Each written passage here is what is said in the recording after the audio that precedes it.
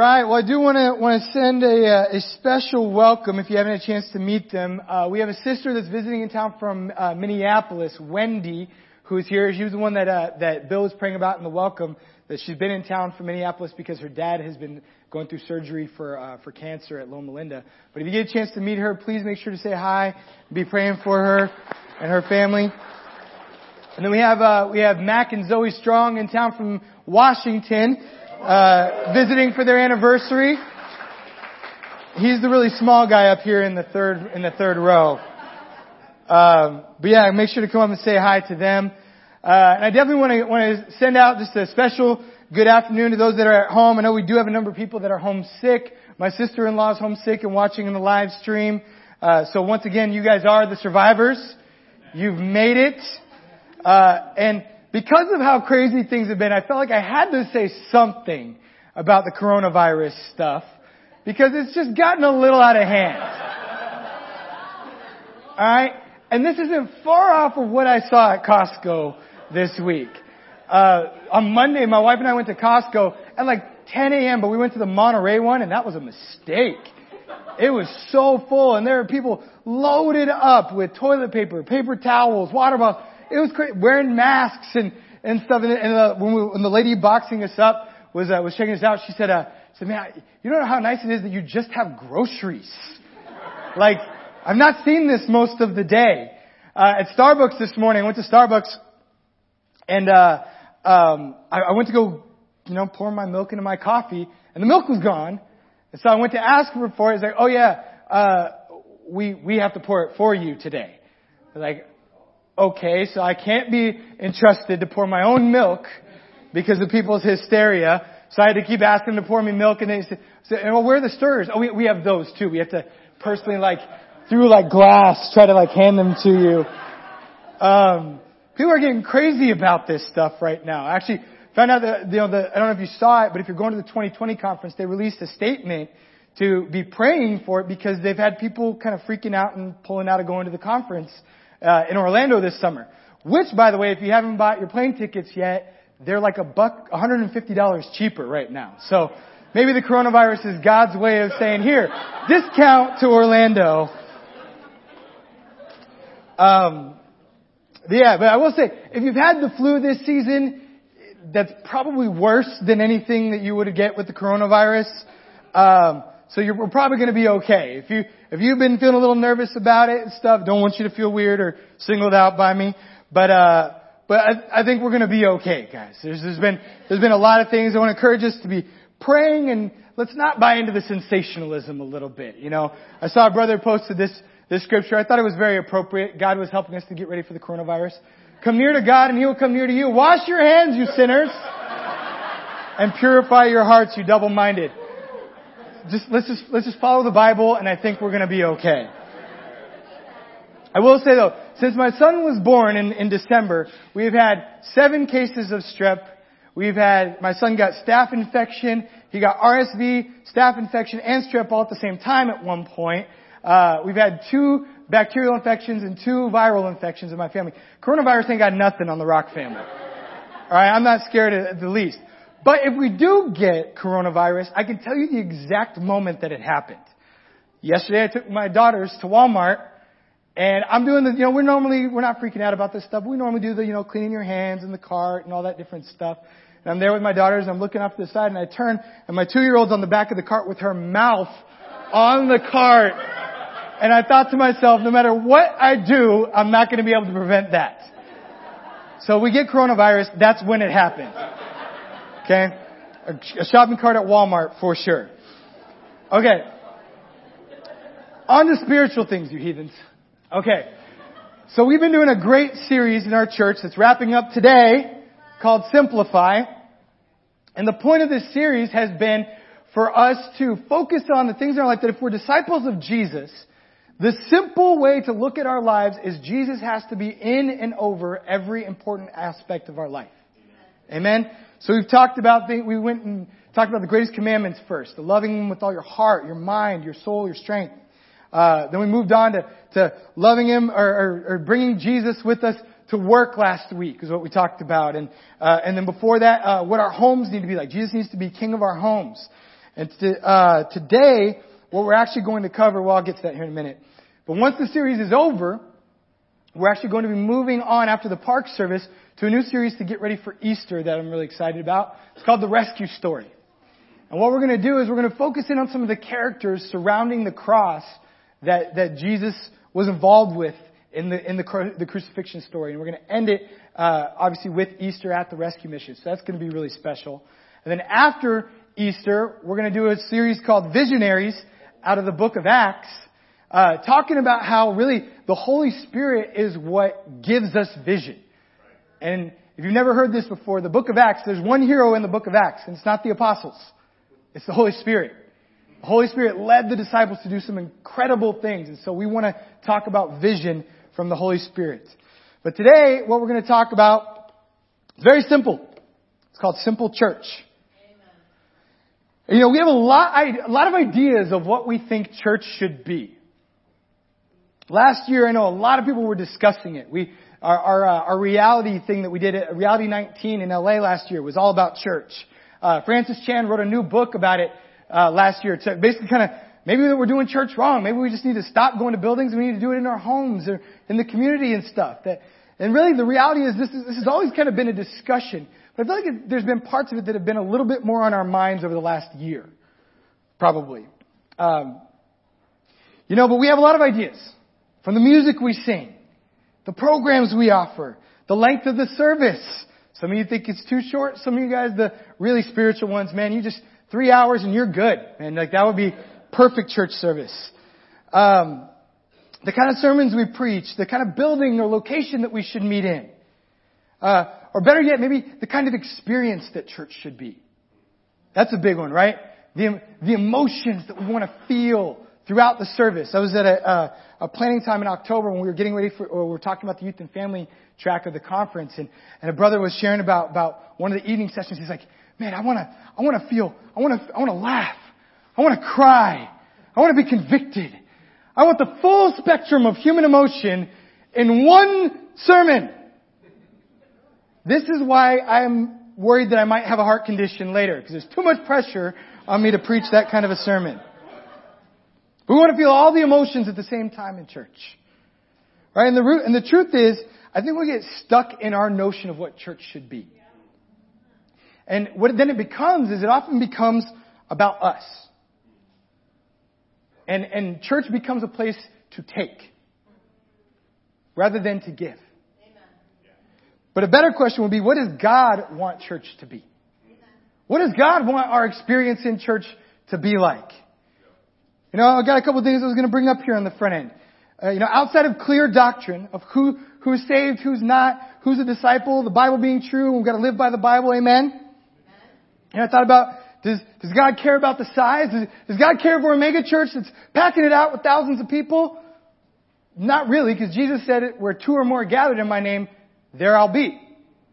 So it's not the size God cares about. Is it the building? Nope. The disciples met in people's homes. They met in the lecture hall of Tyrannus. They met in all kinds of different places throughout the Gospels and book of Acts. Is it the length of the service? For those of you guys that are really big onto the hour and a half or 1 hour, just buckle in. We're going to be in for a nice long sermon today. I'm totally kidding. But I did think about the Old Testament. Ezra, when he read the book of the law after they built the wall in Nehemiah, it says that they stood up during service. God forbid we don't have pews. They stood up from early morning until noon. That was the sermon. In the book of Acts, Paul preached the sermon at night until someone fell asleep in a window and died. So I don't want to hear you complain once about how long I preach. Does God care about the music and the experience? That's a good question. Does He care about the music? Yeah. Actually, over and over again throughout the Bible, He talks about singing and how important, the Psalms, the largest book of the Bible, is a music book. So music is important to God, but does He care about what kind of music? Does He care if it's a band or a cappella? Does He care if it's your favorite songs or not? I have a scripture from the Old Testament I want to show you here in Amos 5. This is a really convicting one. I think about this a lot as a worship leader.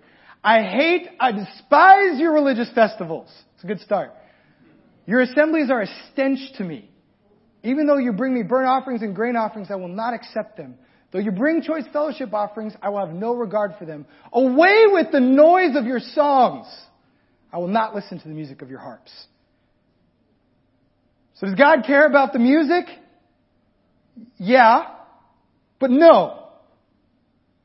Because we could have the greatest band, the greatest singers, the service could be an experience with lights and all your favorite songs, and God's up in heaven going, I don't want to hear this noise. Because it's not about me. You know, is it about duty? Does God care about the duty, about you showing up? Yes and no. You know, in Revelation 2, when God is sending out, when Jesus is sending out a warning to the letters, warning letters to the churches there, he writes specifically to the church in Ephesus that we're going to read about today. I know your deeds, your hard work, and your perseverance. They were doing all the right things, right? They dealt with false doctrine. They were doing the right stuff. They were being good disciples. You have persevered and endured hardships for my name and have not grown weary. Yet I hold this against you. You've forsaken the love that you had at first. Now, all these things are good. All these things are a part of church. But you can have all those things lined up and God's not there. Jesus is missing from it. And so this is a great question for us to consider. So today we're going to dive into this in Ephesians chapter 4. I'm going to say a word of prayer and then let's get into it, okay? God, I do want to just thank you so much for the opportunity to sit at your feet, to have the word be preached here to us. God, please speak through me. Holy Spirit, say exactly what you want shared to the church today. And I pray, God, that you help to open our hearts and our minds to what you have in store for us from your word. In Jesus' name we pray. Amen. All right. I'm actually going to be reading from the ESV version. It changes this up. I know this is a familiar passage to a lot of us.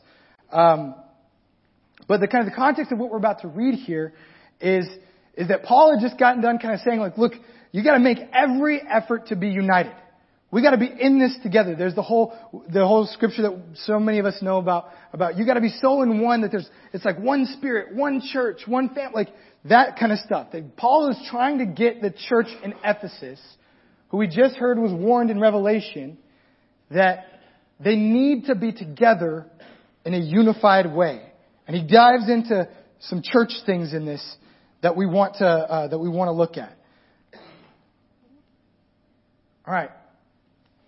But grace was given to each of us according to the measure of Christ's gift. Therefore it says, when he ascended on high, he led a host of captives and he gave gifts to men. And he gave the apostles, the prophets, the evangelists, the shepherds and teachers to equip the saints for work of ministry, for building up the body of Christ until we all attain to the unity of the faith and of the knowledge of the Son of God, to mature manhood, or the other versions of that is to mature adulthood, to the measure of the stature of fullness of Christ. So that we may no longer be children, tossed to and fro by the waves and carried about by every wind of doctrine, by human cunning, by craftiness and deceitful schemes. Rather, speaking the truth in love, we are to grow up in every way into Him who is the head, into Christ, from whom the whole body, joined and held together by every joint with which it is equipped, when each part is working properly, makes the body grow so that it builds itself up in love. All right, I know that was a lot. We're going to get into this here. I'm actually going to do a three-point sermon today, and I don't really like doing these, but it works great for this, all right? Point number 1 of this, equipped. So the first thing to note from this passage is it says that God, out of His grace, His favor, His love given to all of us, gave you something to give. All of us, something to give, to use and to contribute towards His church. You have something to give, church. All of us here, if you're a disciple of Jesus sitting in this room, God gave you something that He wants you to give in His church. And we've talked about this a lot. You know, and in the fall, we're actually going to spend some extensive time and energy focusing on this. But if we look at this in a simple way, God's plan for His church was that everyone would contribute towards our common goal of being like Christ and reaching the world. You know, the body analogy, as it shows up so many times in the New Testament. You think about, in order to walk and move your body, you've probably not even really thought about this because it just happens automatically. But the amount of muscles and bones and tendons and ligaments, the things that go into just walking and moving. It means that the pieces have to be working together in unity in order for the church to move. And in that same way, God says, man, I want my church to move, but it means everybody's got to chip in to make it happen. You know, this is something I get to witness with my 2-month-old as he's learning to just sit up straight and hold his neck up. He looks really good and then he just rubbernecks and he just kind of falls over. And until you're like watching something like that, you forget like, oh yeah, this takes a lot of muscles to make happen and they don't just come out of the womb ready for this. You know, but Paul gets into this in a specific way by addressing the roles of church leadership. And we have been talking about this a lot with our staff and our core groups in all 3 of our churches in the Inland Empire. And really, how we need to view and function as a church, specifically as it pertains to leadership. You know, I started studying through Paul's training letters again at the end of the year, just going through 1 and 2 Timothy and Titus. And specifically what I was kind of looking for as I was doing that was I was wanting to study out my role as an evangelist. What does the Bible say I am supposed to do as an evangelist? And am I giving my best effort towards doing that? And I've done a lot of Bible study since then. I've read several books. I've read a lot of articles. I've listened to lectures just about, because it kind of expanded. It went from the little bit of scripture that's about evangelists to what church leadership, what did God intend for this? And we've had a lot of discussions about this already with our staff leadership, but also with our core group, like I said. And what it's kind of revealed to me, what it's made me think is that some of our thinking about church leadership is wrong and kind of backwards. Not in an overall way, or our church has just been in so much sin and we're just not doing this right. But we need to change our thinking a bit. Like this. If I ask the majority of you who leads the church, in whatever way, it would probably end up coming around to us and the Sweeneys. The paid staff. Right? The paid staff. You know, any church you've been in, you go, okay, who leads the church? The paid staff. And this is how, I think as a movement, but just in general, as members of a church, we've operated and functioned in large part. But there's some problems with that, because when that's who leads the church, a number of things happen. First of all, you get the 80-20 rule. It's a rule of business we've talked about many times in the church, right?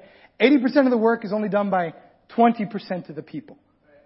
That magnifies in a special way when it's just on the staff, the paid staff leadership to decide the direction of the church.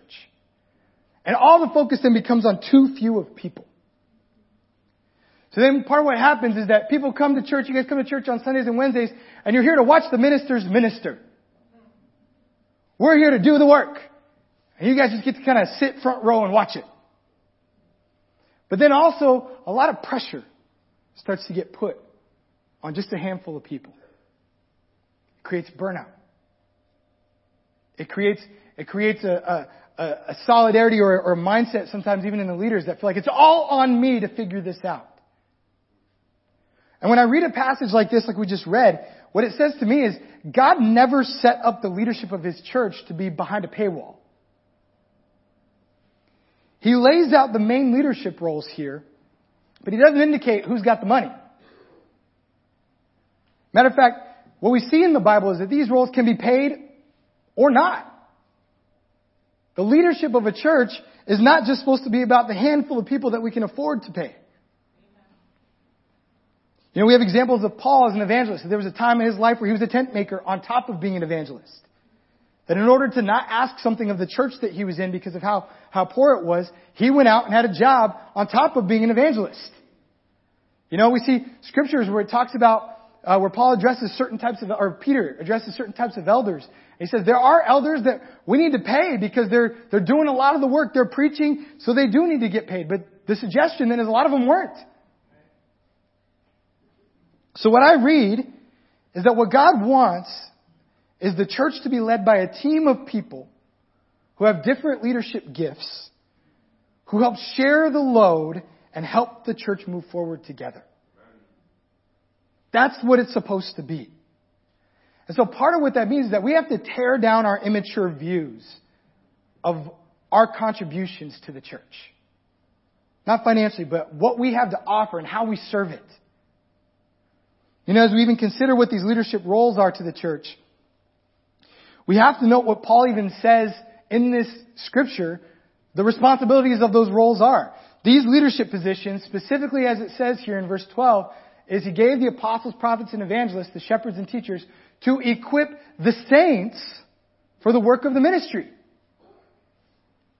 It says that the leaders in God's church, my job, no matter what it is, paid or not, is to equip you for the ministry. I'm not the only one that works in the ministry. I'm just paid to be in the ministry. You guys are in the ministry too.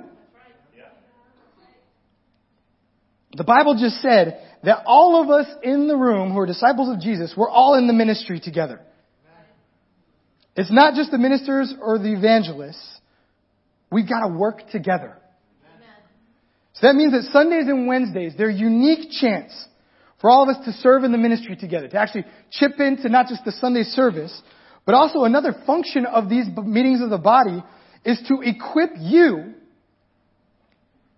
to work the ministry in your lives wherever you go the rest of the week. Wherever you go the rest of the week, you're in the ministry.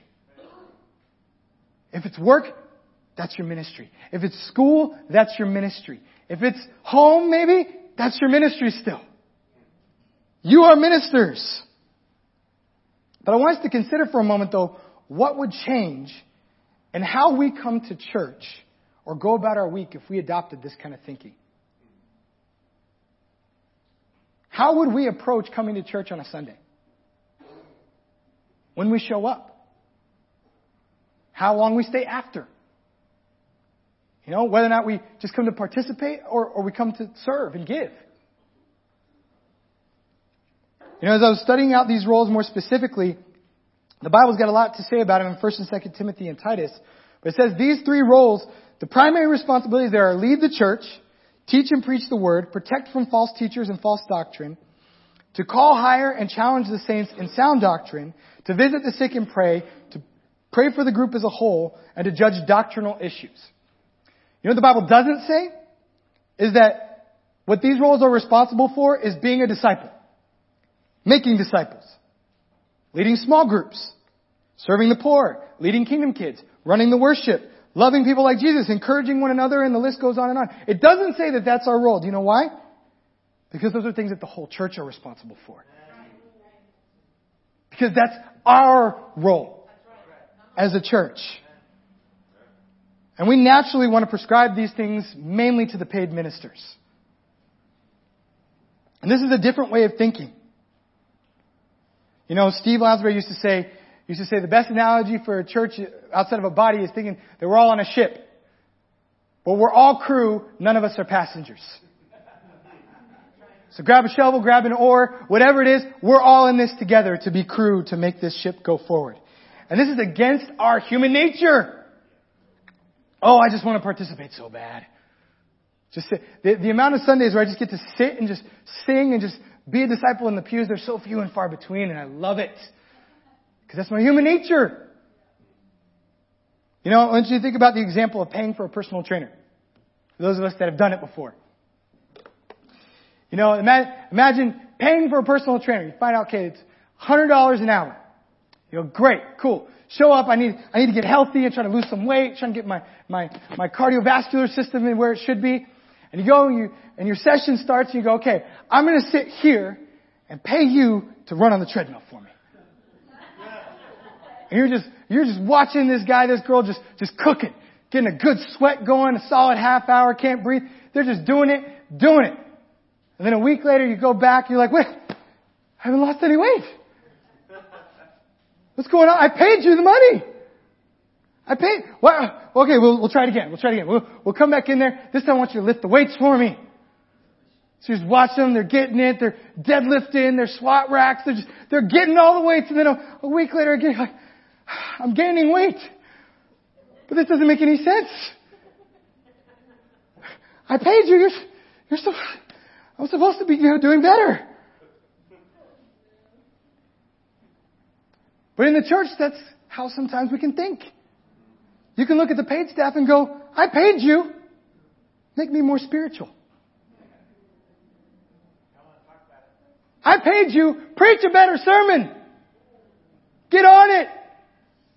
Daddy needs some Bible.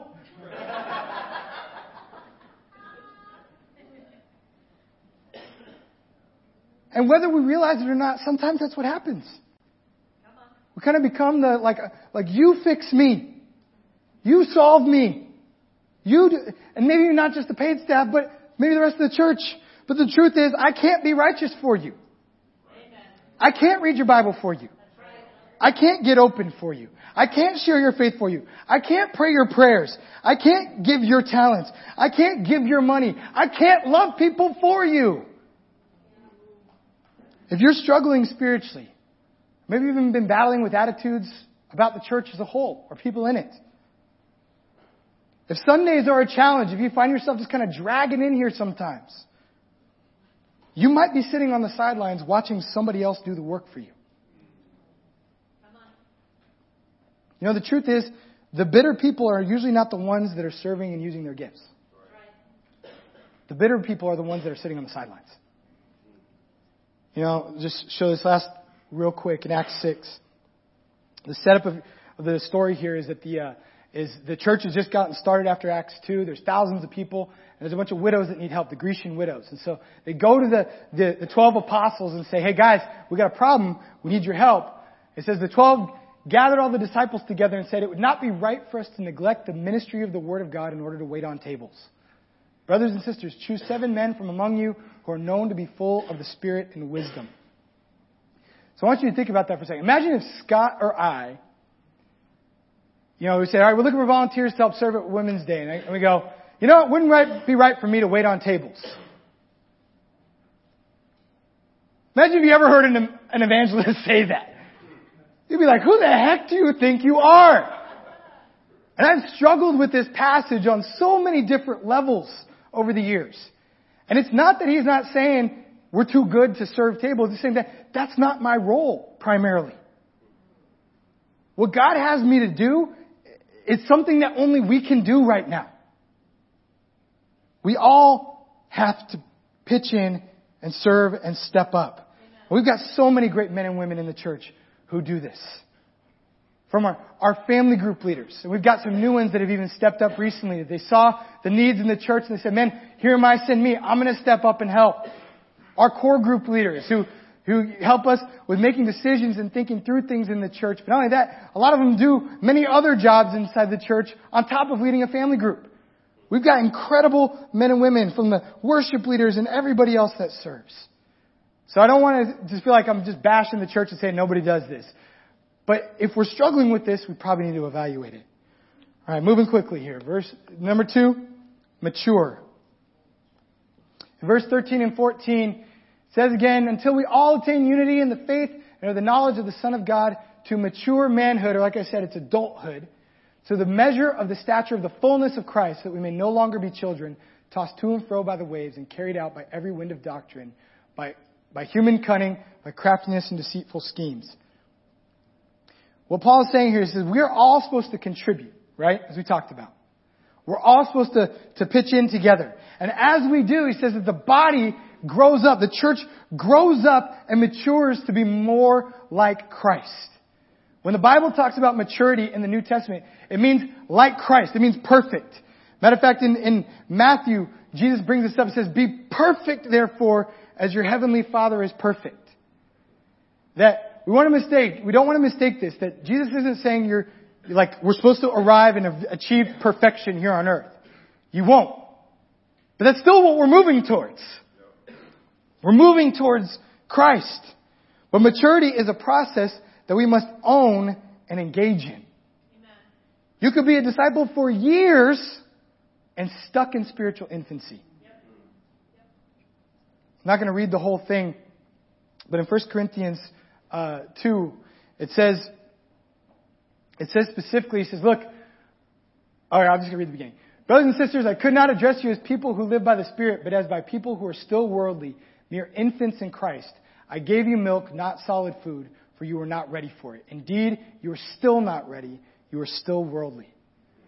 This concept shows up a couple times in the New Testament. And Paul's suggestion here is, I don't care if you've been a disciple for decades.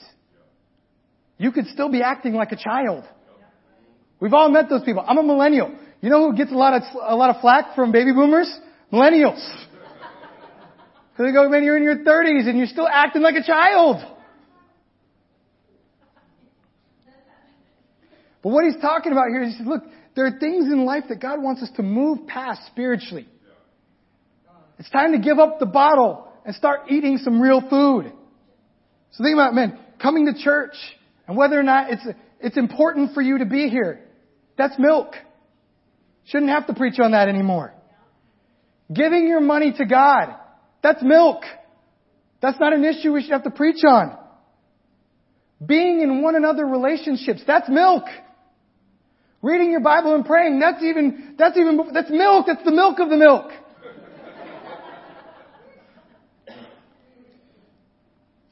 You know, if your time with God is immature, if you're stuck reading the verse of the day,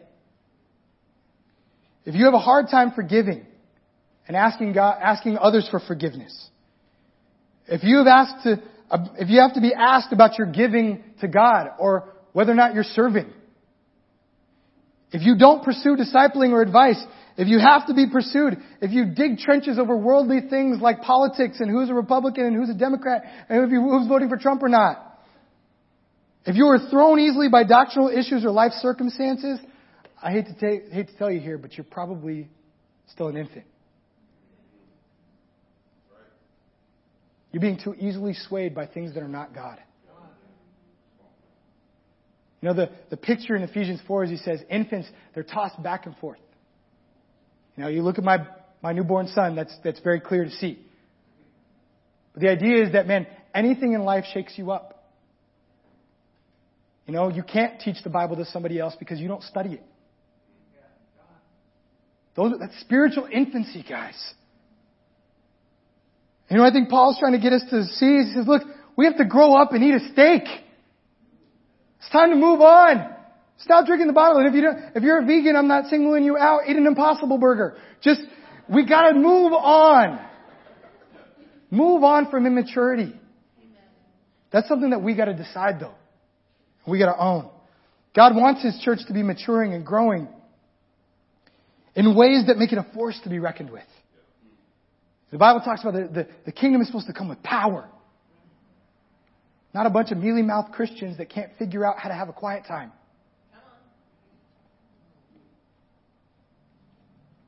We have so many mature disciples in this church, though. So many incredible men and women that have been through the battle.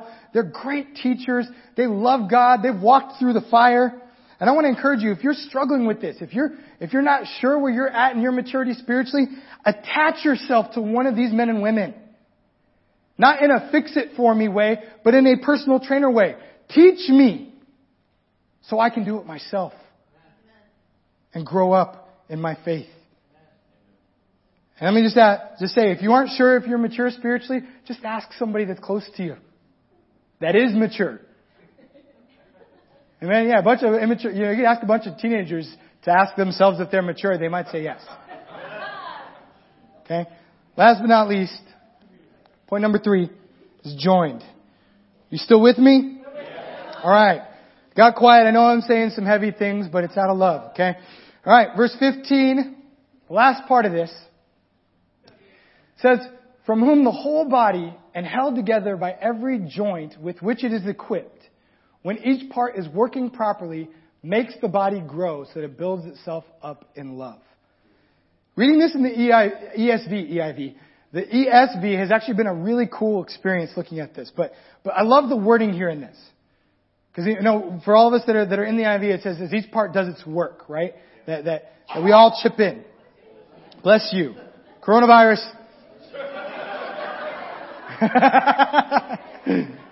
We'll rub you down with hand sanitizer before you leave. All right. God has equipped us in the church with joints, is what it says. Yeah. every joint with which is it equipped. So you have a joint on you. Okay, just like a human body. What he's saying is he has given us relationships in the church that attach us to the greater body as a whole. And there's a joining force that holds us together, as he says, and that force is love. Paul says we're supposed to speak the truth to each other with it. He says we're supposed to be built up in it. Jesus told us that the defining quality of disciples out in the world is going to be love. But there's a part of this, though, the idea of discipling relationships. It's a term that our churches use. It's not a biblical term. The Bible never says, make sure you have a discipler. Discipling relationships are something we kind of came up with. But the concept is so rich in the Bible. It's not a church-ordained thing. It's not a leadership thing that we set up just for accountability. Or some mode of control. I know sometimes that's, depending on how old as a Christian you are, you can get stuck in that kind of thinking. But it is a biblical concept that God set up for us, as he says here, to be connected to Jesus. Going back to that body analogy, joints are there to help the rest of the parts of the body do their job. Like they don't move on their own. They're connectors. In college, and I've shared this before, I was an exercise science major in college, and we were taught to do, when you do evaluations of people and you ask them about their medical history and if they have any injuries you need to be aware, that you can't just say, do you have any injuries? Because you're like, kind of, yeah. But you have to say like, do you have any like shoulder problems? Do you have any like back issues? Like you kind of have to like move in front of them because you go like, yeah, I do have a shoulder problem. You're right. When I do this, it doesn't feel good.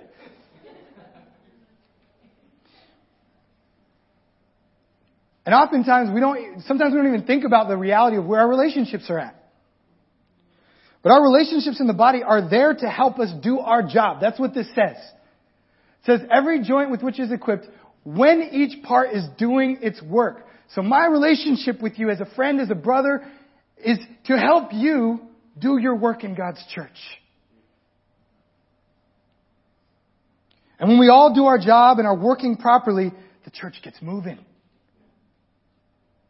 Sometimes it moves fast. Sometimes it just moves strong. So it moves. We need these relationships. And we spent most of the fall talking about this. So I'm not going to beat a dead horse with it. But in the fall, we went through that whole series, 7 relationships that help you get to heaven. Yep. That our relationships in this room matter. And I want to say another thing too. You matter. You being here in church, it matters. I think I've shared that analogy before of a jigsaw puzzle. Right? That when you first dump out the pieces on the table, you don't really notice the individual pieces. But then when you start putting them together, you notice when there's one missing. Right? And it gives you a headache until you find it. That we matter to God's church. The people that are missing, we can even see some of the holes in here. And I know some people are out of town, some people are sick. I see it. Nobody sits in the front row besides us and the Sweeneys, basically. So it's obvious the Sweeneys aren't here. They're at our sister church in Rancho, by the way. They're helping them with their leadership program. And one of the things I love as a disciple and as a minister, as an evangelist, is I love hearing about the stories of the relationships in this room. When people share about the years that they've been in a friendship or in a struggle, in a battle with somebody in this room. To help through hard times in life when maybe you were just being stubborn and prideful and somebody just rebuked you out of love. And, I love hearing stories like that because it illustrates what God has set up. I need you. You help to connect me to Jesus.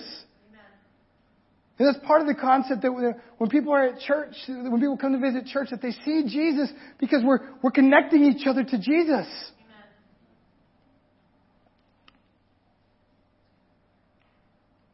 Again, if church has been a drag for you, or maybe you've been struggling with being critical or unmotivated, and I'm just going to tell you guys, I'm a minister, I'm a preacher. Sometimes I hate coming to church. I would like to tell you I'm more spiritual than that. But there are times when it's just tough. I feel mentally, emotionally exhausted.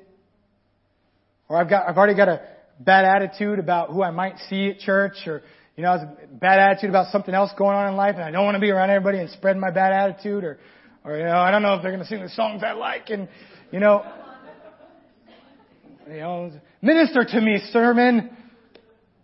I struggle with that a lot more than you might realize. I'm in the fight with you guys. But the truth of the matter is that we have to do some heart check in this. That if we're struggling with that kind of attitude and mentality, that means Jesus is missing somewhere.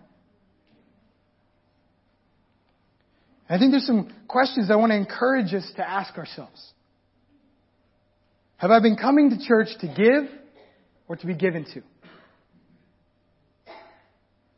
Am I using the grace of God to serve with my gifts?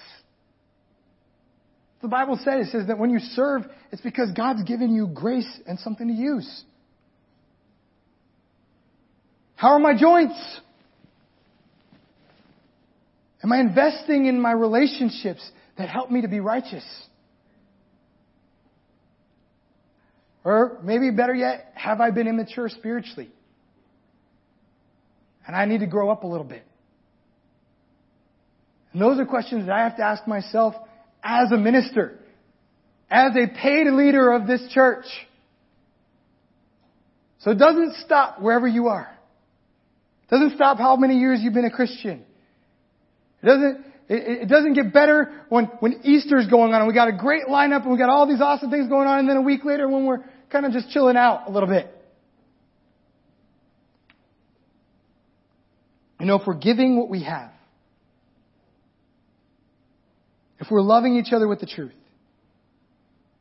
what the Bible tells us in Ephesians 4 there says, then Jesus will be at the head of the church. Jesus will be present. And if Jesus is at the head of our group, that means what people experience here at church will have very little to do with the sermon. Very little to do with the music, which are a premium in our Christian world now.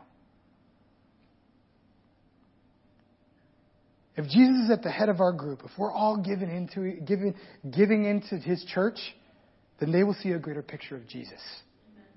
That's what they'll experience when they walk in the door.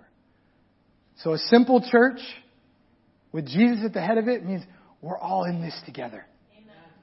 Amen. I love you guys.